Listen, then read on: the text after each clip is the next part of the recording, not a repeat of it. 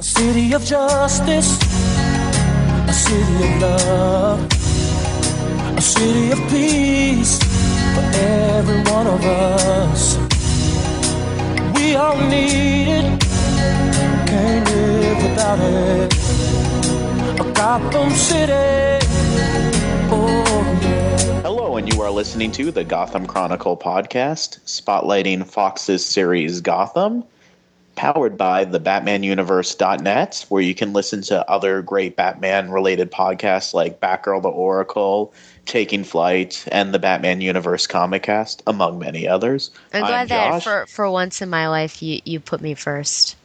You know, I did that in the description too. And I'm Josh, and this is Stella, who wants to be first.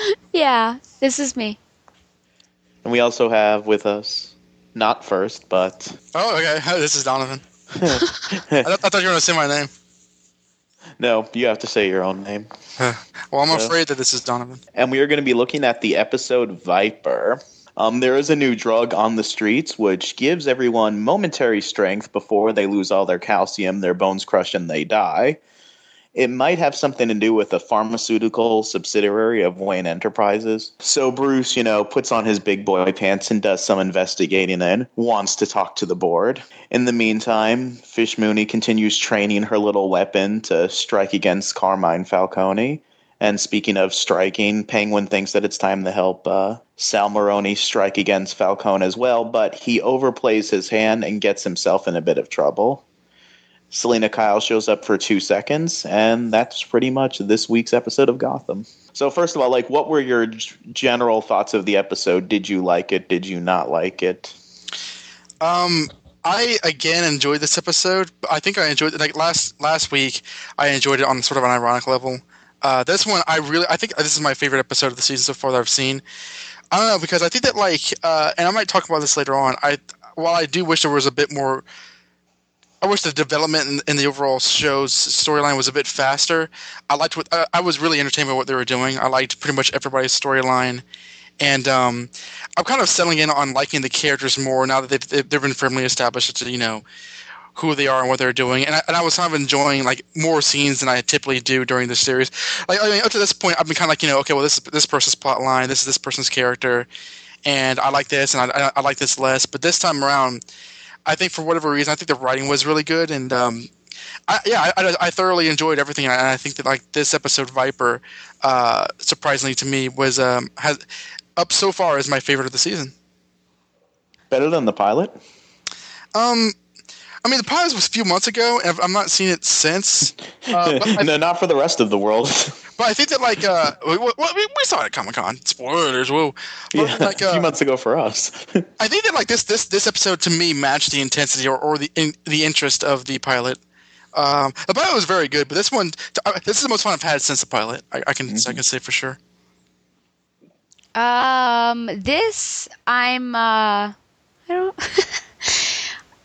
I was slightly bored by this one, to All be right. honest. Fight. And I don't know if for me, sometimes it's very much state of mind and, how am I emotionally and personally doing at that moment? Am I tired? That sort of thing. But, I was, paying attention and everything, but just not really capturing me as much as I felt like it could. And I think that main plot really needs to be big, and I think it had potential, and I love the fact that Viper was the beginning, and then they made it better into Venom, so I liked that little nod to what could become Bane, and you get that a little bit, and I like that there's almost superhuman elements to it. But I don't know, it just didn't capture me as much. And again, the plot line that I continue to gravitate towards is Penguin. And seeing him do that and try his best to get in there and then get all banged up. And then, oh my gosh, Jim Gordon's being called in. And now more people know the secret than probably should. And he was really calm about that. Yeah, and being in suspense about, oh my gosh, is this casino thing going to work out? Just watching the rise of Penguin is what I really enjoy. The Fish Mooney stuff, while I think that it's incredibly ingenious to and completely proper to try to insinuate someone of your own making into Carmine. The whole thing was just very odd. I don't even know if odd would be the word. I mean, the opera thing, which, there is a point to all of that, but just this weird, I mean, she was training her.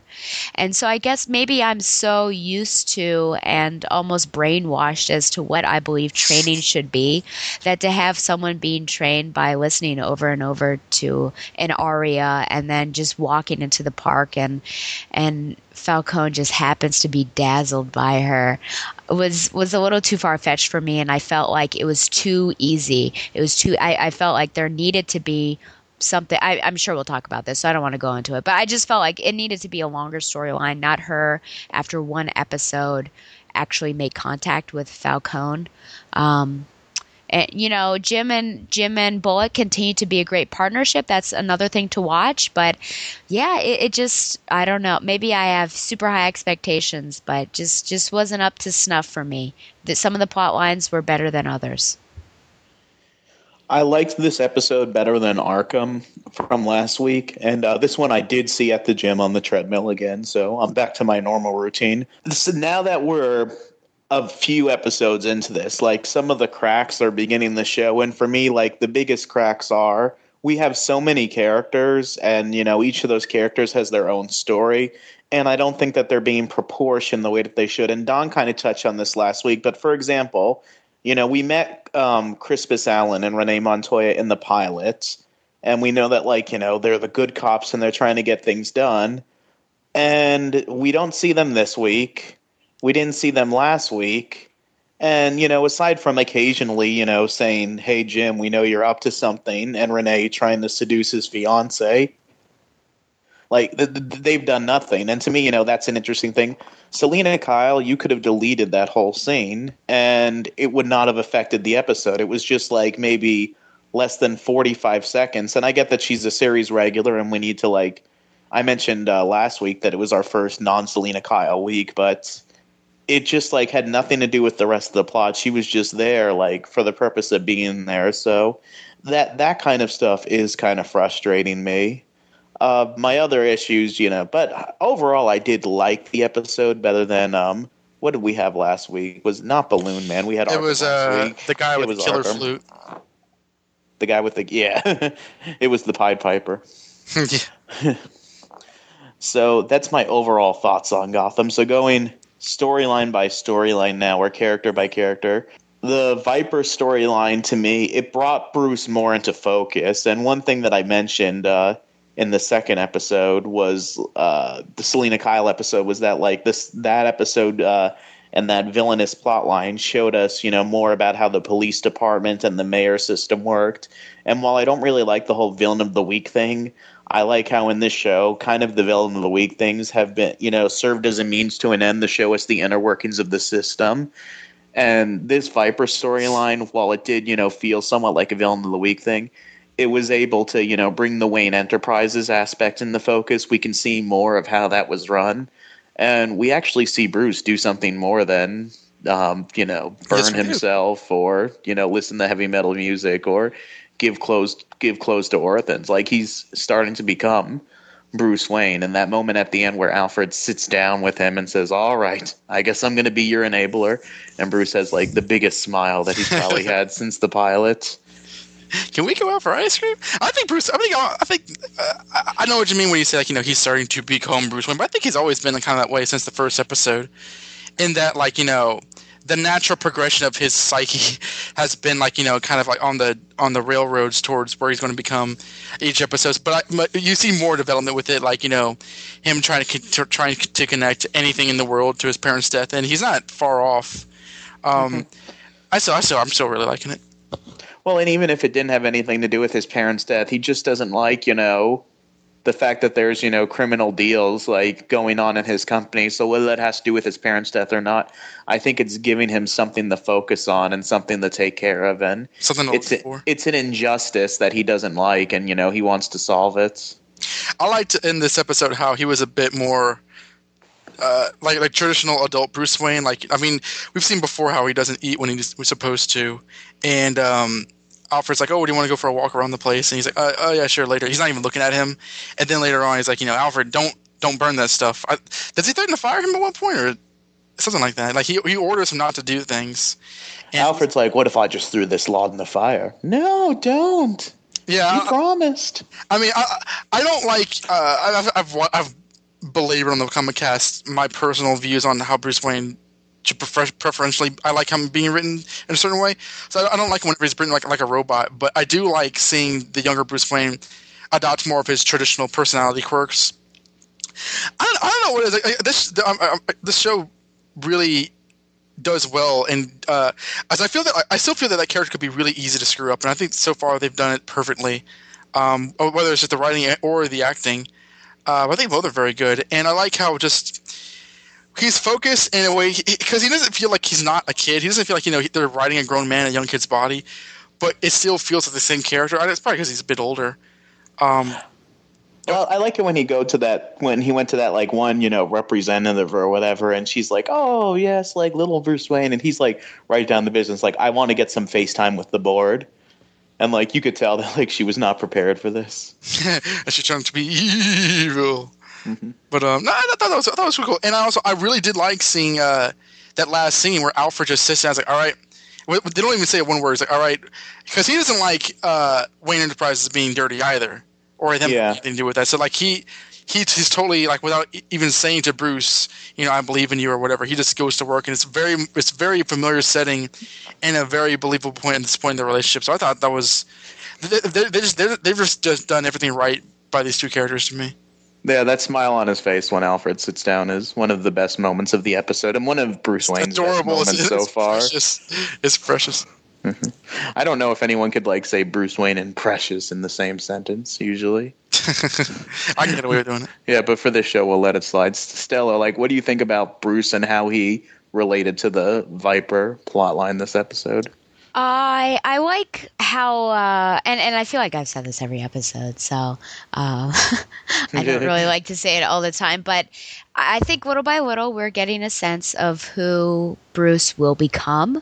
And obviously, it's got to be a slow burn. We can't just grow him up very quickly like a sea monkey, drop it in water, and there you go. Voila! So it was great because I feel like there was a tie already to the detective in the previous episode. And so now we're really getting into it. And it's a little scary almost because he's getting to be like Dustin, almost conspiracy theorist. Yes, indeed. Because Dustin's a conspiracy theorist? I think so. I think I always, and I'm very open about this belief, that Dustin actually has a board of like the New 52 timelines, and there are like yarn marks, just different threads connecting. It's just like this board that I think that's taking over his basement, and I am not ashamed to admit that I believe this. and I'm just getting the sense of like, hey, we're gonna start also getting into this almost, and at least it's not picking through something that does not exist and he's grasping at straws, but there is something there. Now I'm worried about him getting too deep into it and just becoming obsessed. And I think that was probably what Alfred was also concerned about. And I love that he's there and he realizes that obviously there's something bad that happened, but he is still a 12-year-old boy and he wants him to have some semblance of normalcy. And, I think all of that is symbolized right there in why don't you go outside for a walk? Like something very simple like that, but he cares not to do that. And it's funny that, he just finally decides, I think in a way he gives up on it, but also in a way, I think he realizes that there is a shred of truth there. And part of that probably was at the actual the party, because he witnessed what had happened and the crazy man and everything. And of course he was totally vindicated since we found out that lady was not a good egg. But it'll be interesting to see how deep it all goes within the Wayne Enterprises and whether the Waynes actually knew about it, which I'm sure they did. And it all goes, it's a conspiracy. The murder was a conspiracy. I think it's very clear now it wasn't just happenstance. I kind of want to piggyback off what you said about he sees something that's actually there. And it's another thing that I can praise this for, because I think that like it'd be easy to have Bruce like his whatever mental problems Bruce Wayne as a character may or may not have. I like the fact that they're not portraying him as like, trying to find things that really aren't there. Like, there's conspiracy against, I don't know, the Christmas marketing in Gotham or something like that. Like, I guess suppose they have to have him be involved in the main plot somehow, but I don't know. It's just another thing that I do appreciate, because I feel that like other interpretations might just have him be really kind of like just weird. What if Bruce Wayne in this universe actually turns out to be Joker? I want to hear you. That would be the ultimate. That would be like the ending to How I Met Your Mother. Like, the fans would revolt. They would revolt. He just starts to Joker go insane little by little, and you find out that he's actually Joker. Oh, And then Barbara Keene becomes Batman, just like that one blog predicted. Hey, that works out. Batwoman. Either way, like this series takes like a very, very like dark, dramatic turn. Yeah. They just got, really, really wasted in the writer's room. The drug Viper itself, like seen in action, it reminded me too much of like, the early seasons of Smallville. And I don't think that like that type of like superpowers like works on the show. But then when they brought in like that it was like a precursor to Venom, I was like, oh, okay. That makes a little more sense. It was still a bit much for me. Like these people like holding up ATMs and then all of a sudden like losing their bones. Yeah. Well, let's be honest. Everything that we see now is going to have a bit of Smallville in it, and I think it's not necessarily because of copying, but because of the fact that Smallville came first.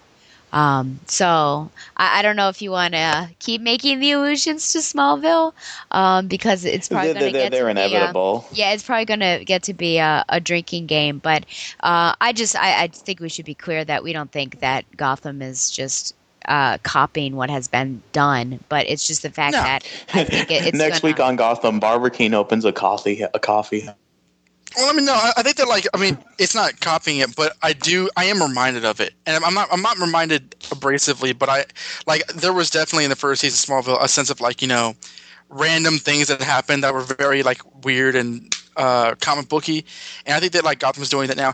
I imagine they'll probably get away from this after a while when they settle into their own plot, but right now it does seem to be the comic booky plots are very, very out there, and there's a lot more CGI than I was expecting in this show. Yeah, there was some CGI with those, bone rupturing moments. I like the fact that the precursor to Venom, and I'm kind of on the fence of it being Venom so soon, but I like the fact that it was so in the early stages that it really kind of didn't work.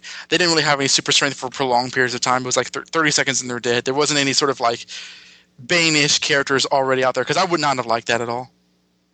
Yeah, at this point, it's a death sentence to ingest it. And that was the thing in the comics, right? Because everybody who was given Venom before Bane died, he was the one guy who lived from it. So it kind of adds up. Professor Doctor guy, he kind of sang like a canary very quickly, oh yes, Gordon and Bullock, come in. Well, here's the crime. Here's how we did it. Ha ha ha! And you're already too late. Yeah, there's a lot of. There's a lot of that going on. I tend to think that, to be honest, the main plots that concern Bullock and Gordon, the plots of the week, are routinely the weakest aspects of the show. Agreed. Because, I think I don't necessarily mind them going by this whole quote-unquote supervillain route, but I don't think they handle it as well, because at some point you kind of wonder what exactly is the point of this? I know that half the time it's for revenge or whatever. It's also the filled space this the hour, and like I said, some of these plots have been means to an end. Selena Kyle revealed how the police department worked. This episode revealed how Wayne Enterprises worked. I'd have to think about Balloon Man and Arkham for a little bit, but I think Balloon Man, it was a very eccentric way to take care of people. At some point, someone's going to shoot those balloons down, which they did. And then the other guy was just saying he gambled a lot of his assassinations on somebody being dumb enough to look into their kaleidoscope and get poked in the eye. And then the other guy to not be fast enough to be chased down. Arkham was an overarching thing. Yeah, And I'm not saying this. I think this is one thing that I feel that the writers feel that they can get away with it because Batman is a comic book property, but it doesn't. The way they're doing it so far, not the whole idea, but the way they're doing it so far just isn't meshing well with the other storylines that they're working with. Do we really have a lot more to say about like the Viper like plot line? Like I said before, I'm of two minds. The fact that it is connected to Venom, I think that like it's one of those things that because it's so in the early stages and it is almost unrecognizable. I kind of let it pass, but I wasn't really keen on them adopting that kind of. I don't know. I wish they would kind of get away with that because I guess it implies that it'll be another decade and a half before it's perfected. What are your thoughts on the fact of kind of using the invisible people to make his point, and that sort of backfired, and then he had to target the rich? That he didn't think this through very well. But it seemed like a means to an end to get Bullock and Gordon investigating because through homeless people or not, or drug addicts or not, like, you know, somebody's going to notice that eventually. So I like the first guy who he gave it to. He had that sign like, "Why lie? I want drugs." Yeah, I would have. And then like some guy came up to him giving him money like, "That a boy, you're honest." I would have liked to have seen, I don't know, more intentionality about what these people were looking to grab. And I understand that they were not in a good state of mind. And of course, the first guy, he's craving all that milk, and then he takes the ATM. So money was obviously on his mind. But I just wonder if there was something behind their desires. And, you know, they finally had the ability to grab something because they had this power for a short amount of time. Would that have, you know, impacted what they could gather? Because they were in a, you know, an unfortunate position of being the have-nots, and could he have done something with that? I agree. It will be interesting to see, like, you know, why does every person on the street automatically take drugs when they're given it? Which, I mean, it's Gotham. Something can be said for that, but I mean, it does rely on a very like passive section of the Gotham populace. Yeah.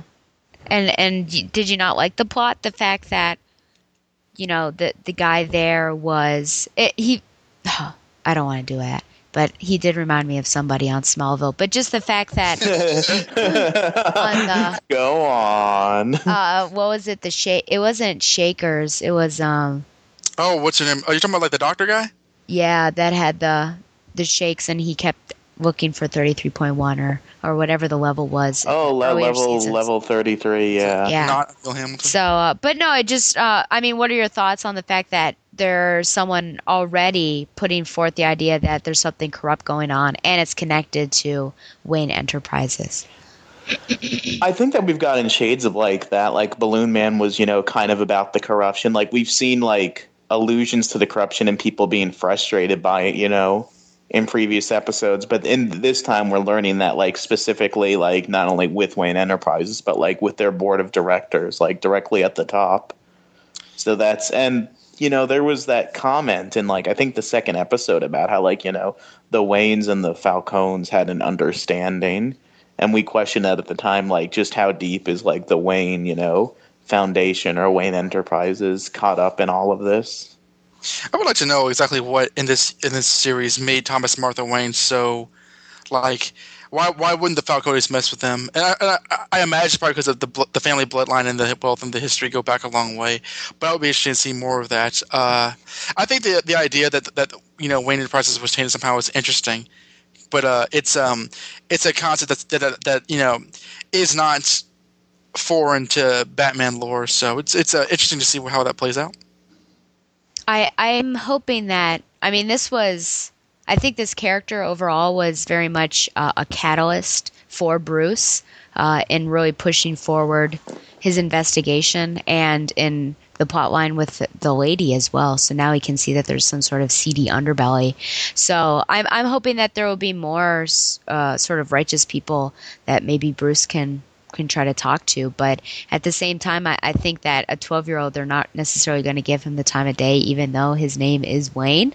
And even watching that scene was slightly comical. Like, you know, I understand what he's trying to do, but right now I'm just seeing a 12-year-old trying to talk to, you know, the board of directors. So maybe this is how we'll meet with Lucius Fox. They could pull that trigger.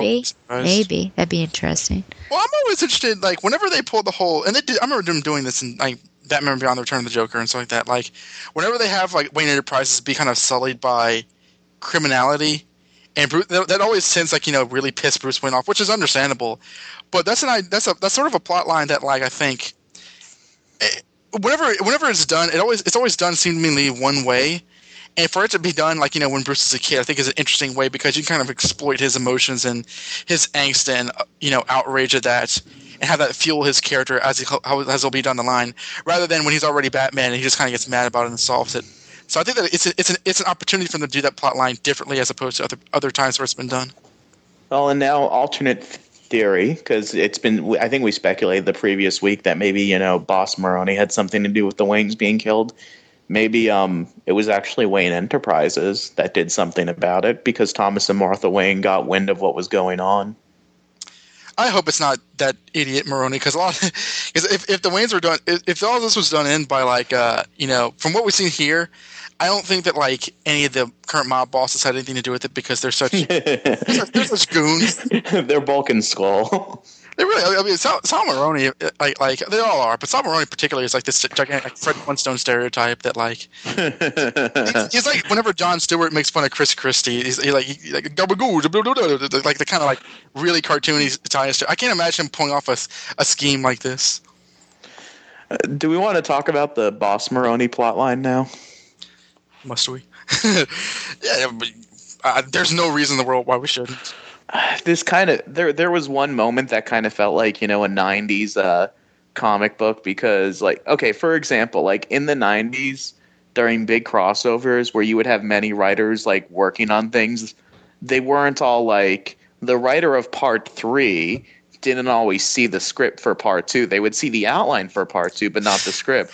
So for example, like I know you're going with this. Yeah, at the end of like whatever comic came before Detective Comics 700s, like you see Batman, Robin, and Nightwing, like all like they're looking at Ra's al Ghul. You don't know that it's Ra's al Ghul, and Tim Drake says, "Is that who I think it is?" But in like the next part, like Tim has a completely different like state of mind and conversation. Like, what? Who is this guy? What are you guys talking about? Or like in a Spider-Man clone saga, where like at the end of like part 2, like someone finds something out, but they don't know it at the beginning of part 3. So I did check, and there is indeed a different writer for this episode than there was for Arkham, which means that like Boss Maroni acts like he has never encountered Oswald Cobblepot before, and not only that, but like even though you see him walking around like as the restaurant manager, they're still treating him in the script like he's the dishwasher and referring to him as such. Like, is it true that you're just a dishwasher? And I'm waiting for someone to say, "No, sir, you promoted me the restaurant manager last week." But like that's never brought up, and that part kind of bothered me. I really thought that like the way it was written and the way that Don Maroni acted was like, "Is that true? Are you a dishwasher?" I mean, I got the sense that he was like kind of being sarcastic, and I can't word it the way in which I mean, but like he was like he didn't take his henchman's accusations seriously, and like wanted Penguin to like kind of like reiterate to hear it from him, because I mean like he's staring at him. He says like he clearly isn't a dishwasher. He's dressed in a tuxedo and stuff. So. Yeah. So I honestly, I mean, I hear what you're saying, but I didn't take that to mean that Maroni was legitimately confused as to what his occupation was, because he did, like you say, he did hire him a day before. But that was just going off of the other guy's comment. Well, but then the other guy shouldn't have made the comment too. Like, he's not the dishwasher, but... Well, was he there the other day? I would think that, like, this... Even if he wasn't there, I would think he would know about, like, everyone at the restaurant getting shot and there being one survivor and him being made manager. Like... Well, to unless me, that happens often, They're constantly explicating how low on the totem pole Penguin is, like having all the henchmen hate him. Like, this guy is nobody, and this is why I'm yelling. I mean, I think I get the point, and I think in this episode the point is made even further. But I just don't. I don't know. I wouldn't say it's a thing to get hung up on. Is what I'm saying. I didn't like it. It didn't ruin the episode for me, but it did legitimately bother me. And I imagine that, like, on the set that day, they made sure that, like, he wasn't in a dishwasher's uniform or something. But I imagine that like this episode and Arkham were being written around the same time. Stella, have you ever seen the giant chicken fights on Family Guy? No. Okay. Basically, like, it's a running gag on Family Guy where, like, they'll be in the middle of, like, a plot or something. Like, what are we going to do about, Grandpa moving in with us or something like that? And then all of a sudden, a giant chicken will appear in the middle of the conversation. This is very, very weird to explain to someone who, like, is not familiar with this. Don, And do you know what he's talking about? Yeah, I do. Is it like the banana and Uran? You know what? It kind of is, in that like it kind of plagues the characters. Okay. So this chicken comes and like they fight, and like this fight takes them like across town, and like it takes up a huge chunk of the episode. And then when the fight's over, Peter will walk back to like wherever he was when the chicken found him, pant for a second, and then continue whatever conversation. I think I've seen. Yeah, I thought you meant two chickens fighting, but Peter fights a giant chicken. Yeah. Yeah, I've seen this before. So that's kind of what it felt like with Gordon. He's like, all right, we got to solve Viper. And then all of a sudden, Maroni's men come.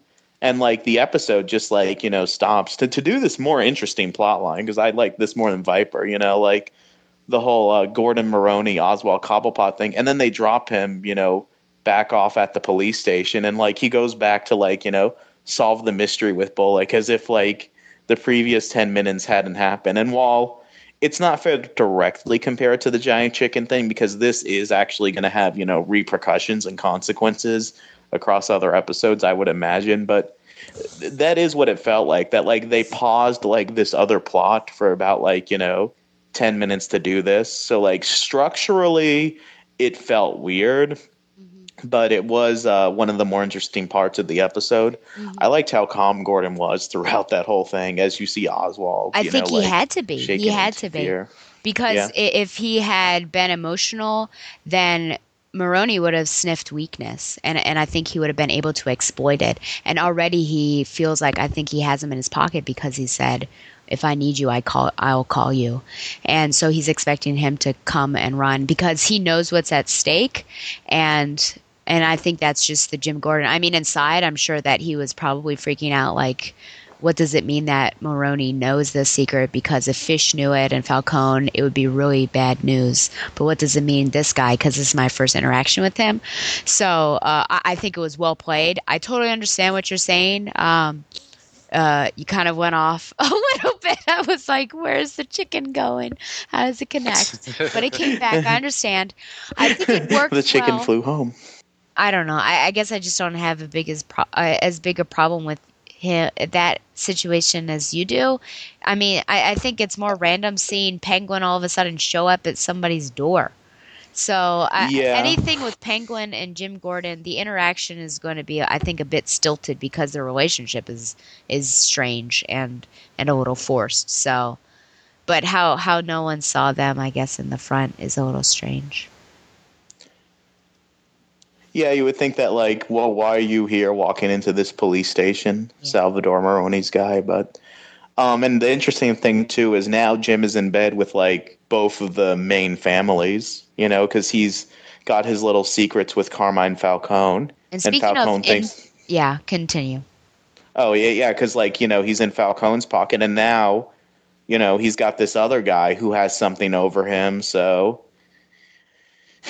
He's kind of, in a bit of a trouble and, burying himself a little bit, but it's not like he has a choice, but he's going to have to make a lot of hard decisions, probably over the next, few episodes or something, because he can't make everyone happy and he can't, otherwise he'd have to cross some lines. So it'll be interesting to see how he untangles this mess because, his decision to let Oswald live is just keeps on getting more and more tangled. Yeah, I have to wonder how this is going to end up by the end of the season because I'm wondering... At one point, Barbara's going to get kidnapped. That's inevitable. Well, I was just about to say that with all these tangles, I'm glad that she wasn't in this episode and that hopefully she is distanced right now. But, Don, continue. Well, I'm wondering... Like I was thinking, like, which one of these characters has to survive for the next couple of decades? And I mean, since we're going to introduce Harvey Dent, then one might imagine that Maroni must. I don't know if Falcone necessarily has to. So if he gets wind, I'm wondering. Basically, where I'm going with this is that, like, the dam is going to break eventually. The whole series is going to be about Gordon lying. Well, it could be, but, like, this exact lie and the Penguin being hidden. This is going to run out pretty fast, I think. Maybe by the mid-season finale. So I'm wondering, basically, I don't think I'm spoiling anything because it was in a commercial that at one point Gordon and Bullock have guns on each other. So I'm basically wondering, I'm basically pondering, just to stop saying the word wondering, who's going to die first, who has more to lose, and maybe Maroni will take out Falcone a lot faster than we think. If someone has to die, he is kind of said it being because you guys are making a point that these are too many characters in the show, which I would agree with. Yeah. So like you can have characters in the show at one point, but you can't have them be there forever. Having big power plays and putting characters off the table would develop other characters and move them closer to where they need to be. And Penguin and his plan to help them rob the casino, did he jump the gun? Was he too eager? Did he play his hand too early? I liked how that showed. He, while he's very conniving and evil on his own, killing those bank robbers and stuff, he still needs to learn exactly who to play with. And that Maroni, basically, had him under his heel the instant that he knew that something fishy was wrong. And that was a big learning lesson for the Penguin. I like that aspect of it. Yeah, I think he was a little too eager. A little eager beaver. But, I mean, this is just totally him. I think we've seen it before. Like, he listens in and he gets in trouble all the time, and then he backs off and he's very humble and meek-like. And this time he tried the same thing, and he was almost led into a trap because Maroni was like, oh, yeah, tell me about it. And then, yeah, it completely backfires. But it's interesting to see how many connections he has, and I have no doubt that we will see more of this, and I love it. So while he did make a mistake, it helped him in the end, but I'm hoping that he learned his lesson right now, because he may be in favor with Maroni now, but I hope he doesn't continue to push his luck.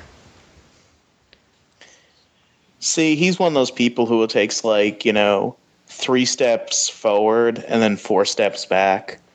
He has his good ideas, in the last episode when he's a smart guy. I don't think that he's as big of a setback as it might be with other characters. Well, for example, he bundled that hostage situation in was it Balloon Man? What was the second episode? That really stuck with you, didn't it? Yeah, I'll never forget that. It was Selena Kyle was the second episode. Don't you think that comes down to experience, though? Well, and yeah, he's learning now. He doesn't seem as in control as he wants to be, and you could tell by the way he reacts to things, the way he shakes, and he's constantly begging for his life. He doesn't have a lot of dignity in the face of death. It is really funny how this show has turned into the origin story of the Penguin of all the characters. It really is Penguin year one. And then that's completely fine with me. No, yeah, it's good. I mean, there's nothing wrong about this character or his storyline. It's just ironic though. It's called Gotham. It ideally follows Gordon, Bullock, and ostensibly Bruce Wayne. But of all the characters that it involves with, the Penguin is the one that gets the greatest development. I mean, it's just amusing to me. One thing that they did mention is that now he's been working at this place, and he already has the Penguin nickname again, and that to me was okay, he's already well enough known that he has this nickname again, and that's not going to say what? He doesn't like it. Well, but he doesn't. So remember that, damn it. Is somebody from the Fish Mooney, Carmine Falcone camp going to hear oh yeah, the manager at Boss Maroni's restaurant, he's just like a penguin? That's not going to ring familiar to everyone. Well, I mean, the Penguin. I mean, it's not like he wears a mask or anything. That doesn't ring any bells to me because, he can turn that into something that can be feared. Oh, don't mess with the Penguin or whatever. Well, no one looks for a dead man. You know what all these villains think. I do. I'm just again if he's well enough known that he's getting the nickname again, then it's gonna get back that there's a penguin-looking guy working at this restaurant. maybe he's related to that guy that supposedly was walked off a pier. I mean, and then what? It could do, and then he'll not turn out to be the Penguin. I mean, I see what you're saying. How this could get back, but I'm not seeing how that would impede any. What do you mean? How it would impede? Any first? What I'm saying is, I don't see how this would keep him from becoming what he could be. It would get everyone killed who was involved in it. Like, they'll kill Gordon. Be like, I thought this guy was dead. Bam, you're dead. Then they'll kill. Because he's not dead, you have to die. I guarantee that. Otherwise, what will I have to? How can I live with myself? And then they'll kill Barbara, who will be in the middle of smoking a blunt. I'm kind of thinking that things could change later on. I'm not. I mean, there's a lot of fear of what will happen if people learn the events of episode 1. But I'm kind of thinking we'll cross that bridge when we get there. When it happens, things could change. When I hear episode 1, I think the Phantom Menace. Like, if they learn of the events of episode 1. Never come back to Tatooine. So Fish Mooney, in bed with, I guess, was that guy Russian? Like, I don't even know what nationality he was, but he's Russian. Fish Mooney. Okay. Yeah, she talks about him as if he came from a hut or something in the middle of nowhere. Okay, I found the scene very funny because it was almost like 60s show Batman style exposition, because she has him tied up in bed so that they're kind of carousing together, and then she says now that you and I are working together, we can't let Falcone know that we must be prepared to be enemies in front of him. Otherwise, he'll know that we've teamed up to plot against him. She pretty much says that out loud when it's blatantly obvious what's going on. It was. I suspected something when they gave each other that look in that meeting. I thought that it wasn't the Russian guy. I thought it was Jim Gordon. What? What? Wait, in bed with her? Yeah, I was very confused because it looked like him. It looked like him, and it went from a scene without Jim Gordon to this, and I was like, wait, oh my gosh, what's going on? I really did. Okay. And remember, in episode 2 or whatever, maybe it was 3, he says to say hi to her for me. I'm like, oh my gosh, is something going on? And then it was the Russian. But at first, I really thought it was. You realized it was the Russian before the scene finished, right? Oh yeah, it was just when the faces were concealed, because he had short hair, he had the same body. The body type. So yeah. Yeah. I actually didn't think he looked like Tim, but I like that. The idea of it is funny to me. That would have been a big swerve, bigger than Penguin showing up at Barbara King's door. Not only are they in cahoots together, but James Gordon's the kind of guy get tied up in bed by. Barbara would never do this to me. Well, I thought it was one of her waiters at first, but I got the sense that there was something going on with her and the other guy, because they gave each other a look. I'll see you later on. They practically winked at the camera after putting on their little show, which it was a surprise for me, but I thought it was a really nice character moment for her, because she's she really is taking advantage of every opportunity that she gains. I just hope that she doesn't overplay her hand like Oswald Cobblepot is, although she seems more patient than Oswald is. She has more experience in this game. Right, but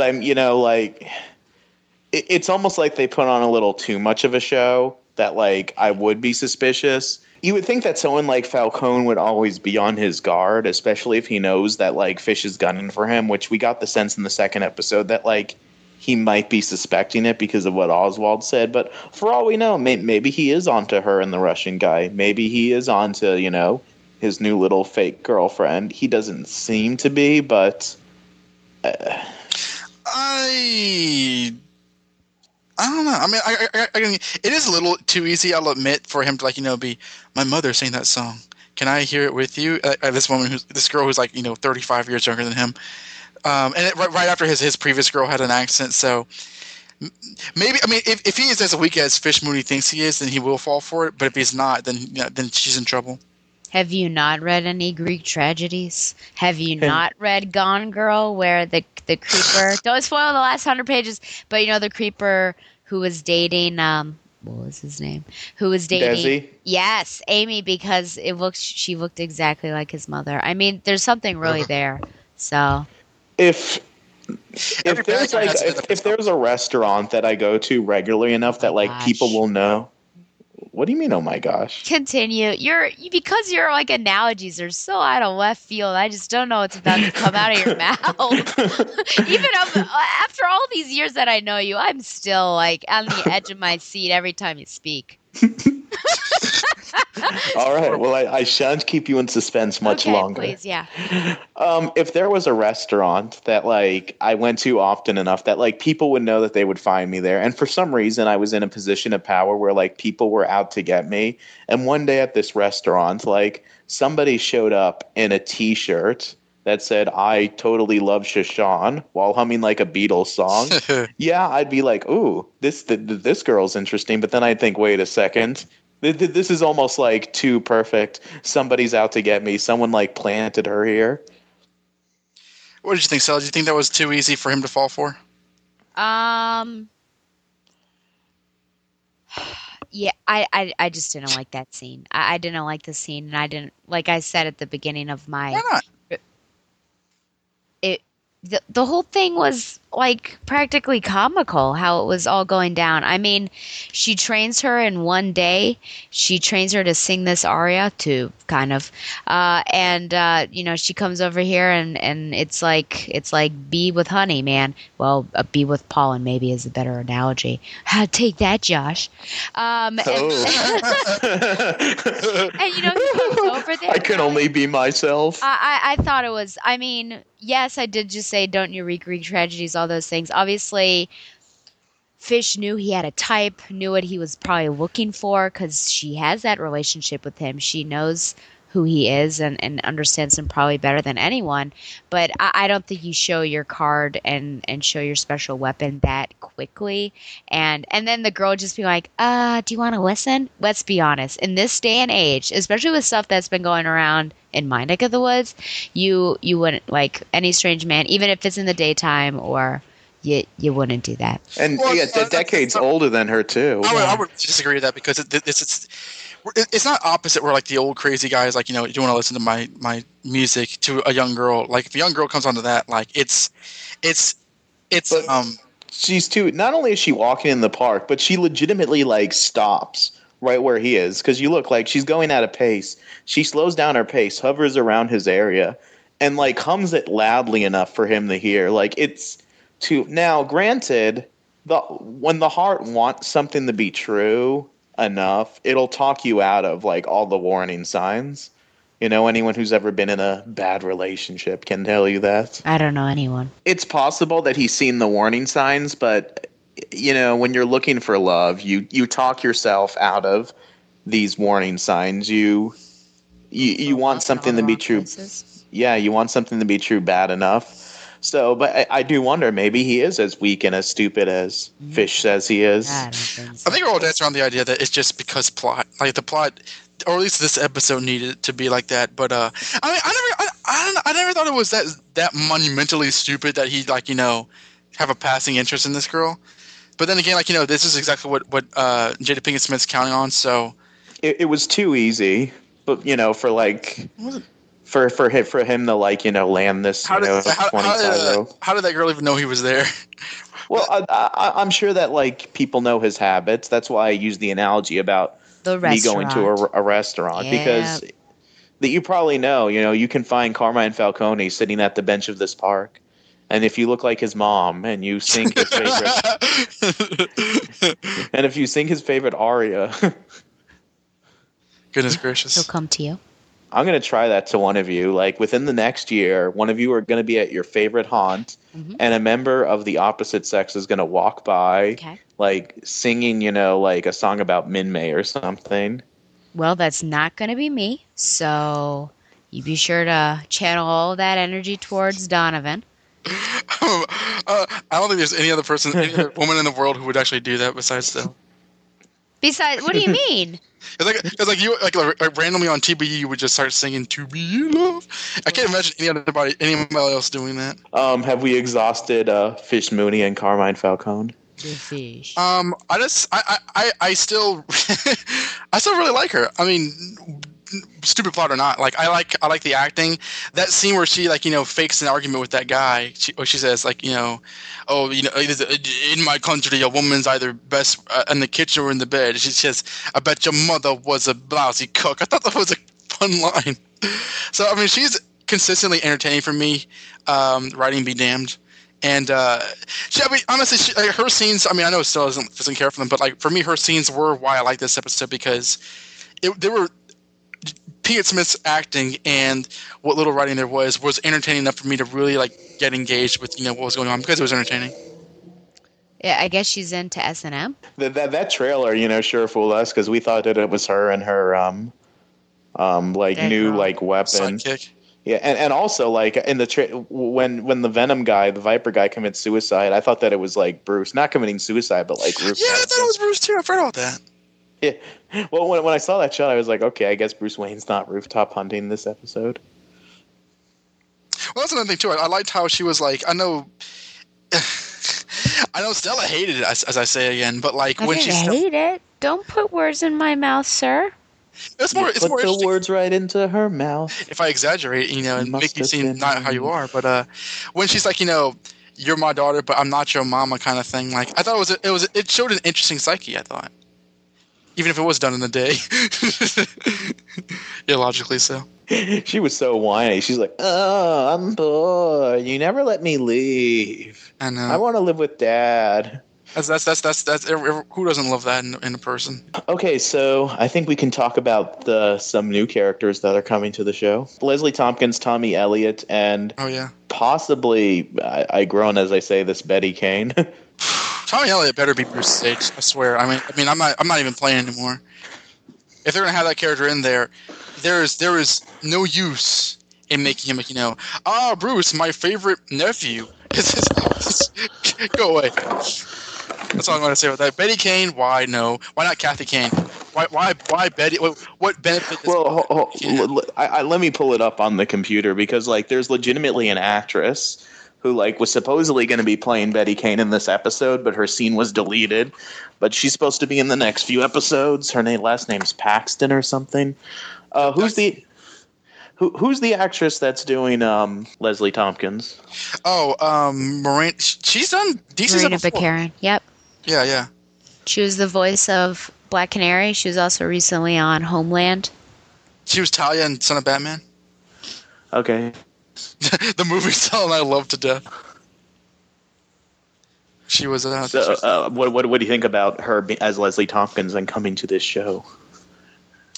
What you think, Still? I really like her as an actress, so I have no problems with it. She's obviously got to be older than Bruce, because when Bruce is his mid-20s or whatever, Leslie is an older lady.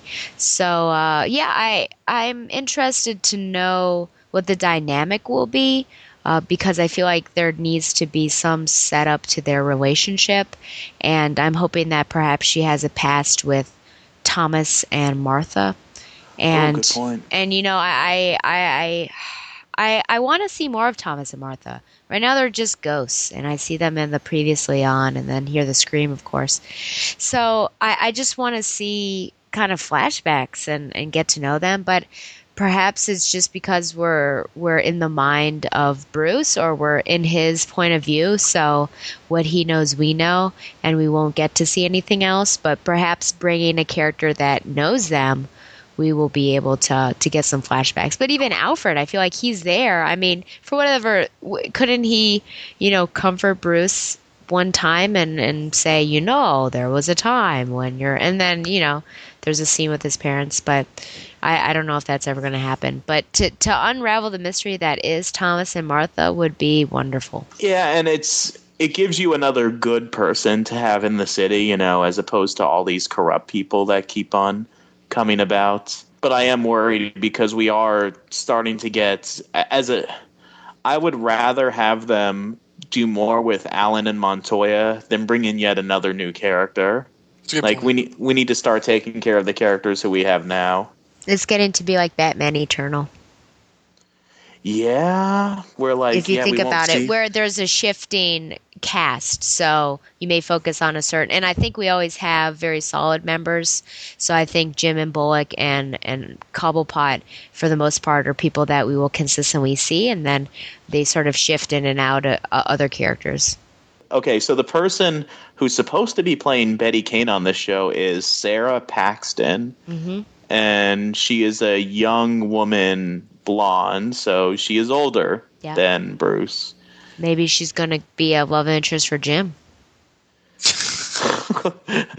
He needs another blonde. Well, we were saying a few episodes ago, like, wouldn't it be great if they brought in the Kanes? Great idea, wrong Kane. Like, I wouldn't have minded Kathy Kane or something. At this point, it really is. It seriously is getting to, like, let's just throw every character that we can possibly think of in this show for just to say that we have reasons. I mean, it is stretching the boundaries of credibility. I don't. To me, it's like, we're getting to the point now where, like, very obvious things that they should not be doing are being threatened to have being done, and I don't know what they think they can benefit from besides, like, just fan wake, which people have already been complaining about. Maybe she'll be like part of the Wayne board or something, and that's why she was supposed to be in this episode. Could be. I mean, or another bevy of terrible ideas. I mean, like, she could be anything from Bruce Wayne's, like, sixth grade teacher to, like, an intern at Gotham, the police department. But she still wouldn't be. She still wouldn't have any right to be there, just because of the fact that, like, they're taking the name of the character and not, like, I mean, to me, it's different than, like, what they've done to Sarah Essen, who's, like, different, but she's still a cop and a colleague of Gordon. I mean, this is just taking a character, like, just completely changing it for no reason other than to have a character that's known. Oh, really? She's Batgirl, but she's not going to be Batgirl. So, I don't get why that keeps happening with this show, or at least they keep on that kind of hinting that it might happen. So I looked at the link, which you can find on thebatmanuniverse.net, and we don't have an actor for Tommy Elliott yet, just that it was revealed that he will be coming to the show. So next week's episode is entitled Spirit of the Goat. When a killer begins targeting the firstborn of Gotham's elite, Shades of Batman returns, Bullock is forced to confront traumatic memories from a nearly identical case he worked in the past. Later, Gordon is confronted by past decisions in the all-new Spirit of the Goat episode of Gotham, airing Monday, October 27th. And there was a little 30-second promo that was played after the episode. What do we think about what we saw or what's supposedly happening next week? They certainly advertise no real like general plot development, just like the case development. And I guess it's the first instance of there sure is crazy stuff happening.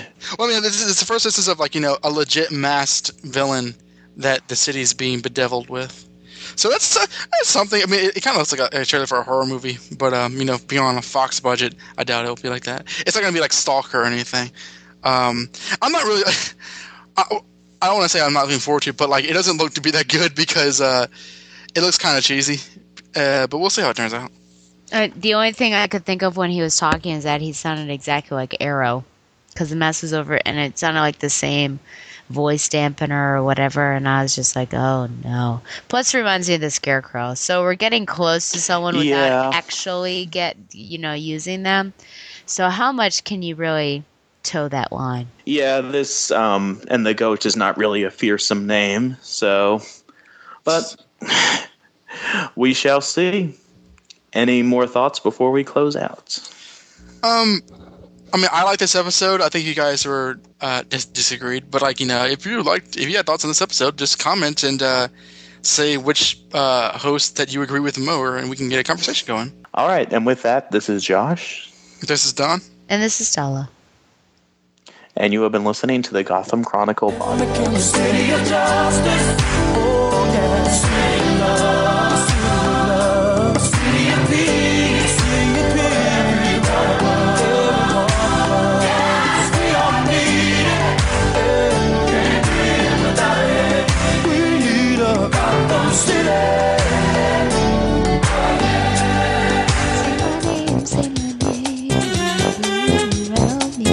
Say, baby, I love you. Why you playing games? Okay, And then continue the show. No, I'm good. In this episode, Gordon and Bullock are called to a domestic disturbance possible homicide. Nick Dunn's wife, Amy, has gone missing on their 5th anniversary. Bullock thinks that Nick killed Amy and he wants to close the case quickly, but Gordon thinks that there's more to it. Unfortunately, when Ed... Say what? Spoil. I have 100 pages to go. I'm not going to spoil. Unfortunately, when Edward Nygma, scrubs the place clean, with his forensic team, he finds some blood that was cleaned off, which doesn't make things good for Nick. Pretty damning evidence. Meanwhile, Fish Mooney is in her little bar saying, with the disappearance of Amy, this will show that Carmine Falcone is weak, and the time will be to strike.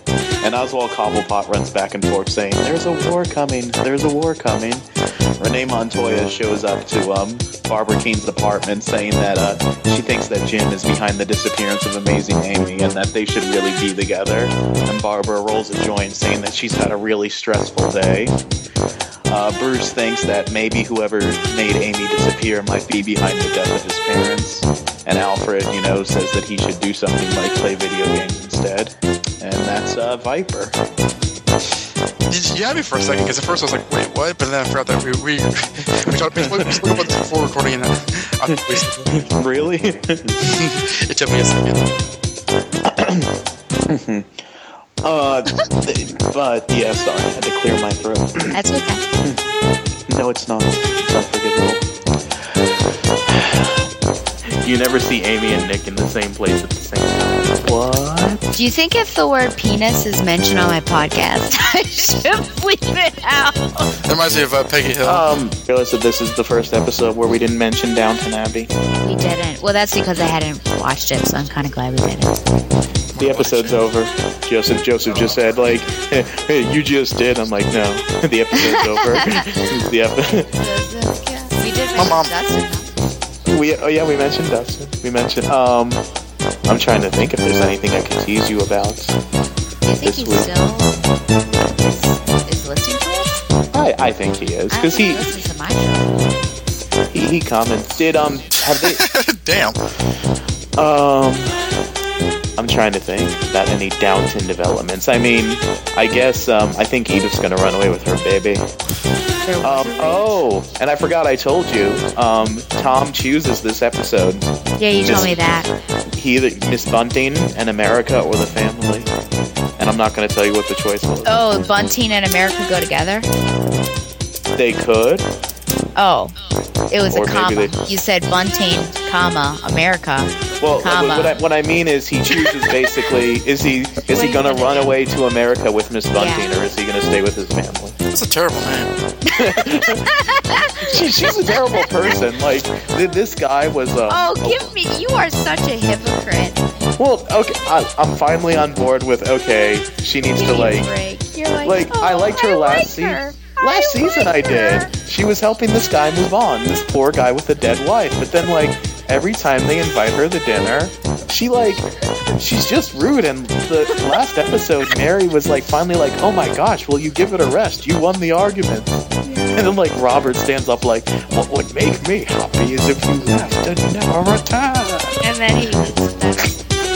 Well, and then the episode before where there was some cocktail party and you don't even see what she says to these guys. It's oh, here's Miss Bunting, and then they have a conversation on the side. Then all of a sudden the guests are Robert, this woman, we're leaving right now. What did she was only with them for 10 seconds. It's okay to have different political opinions and it's okay to debate about them, but she's just rude. She was saying, oh, you just want your servants to stay in the kitchen forever and never get an education. She's like Barbara Wilson from Batman and Robin.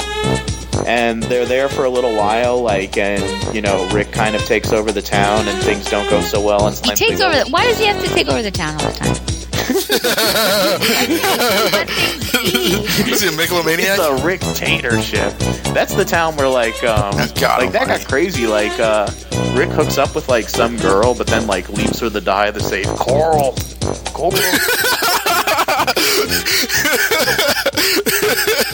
It's not just, he said coral. like the ocean element. That sounded so stupid. It's really weird, like, because she's in an abusive relationship with... Yeah, that part being the bloopers, I want to hear that again. Are you recording? Yeah. Okay. I'll get it. Cut out a lot of stuff.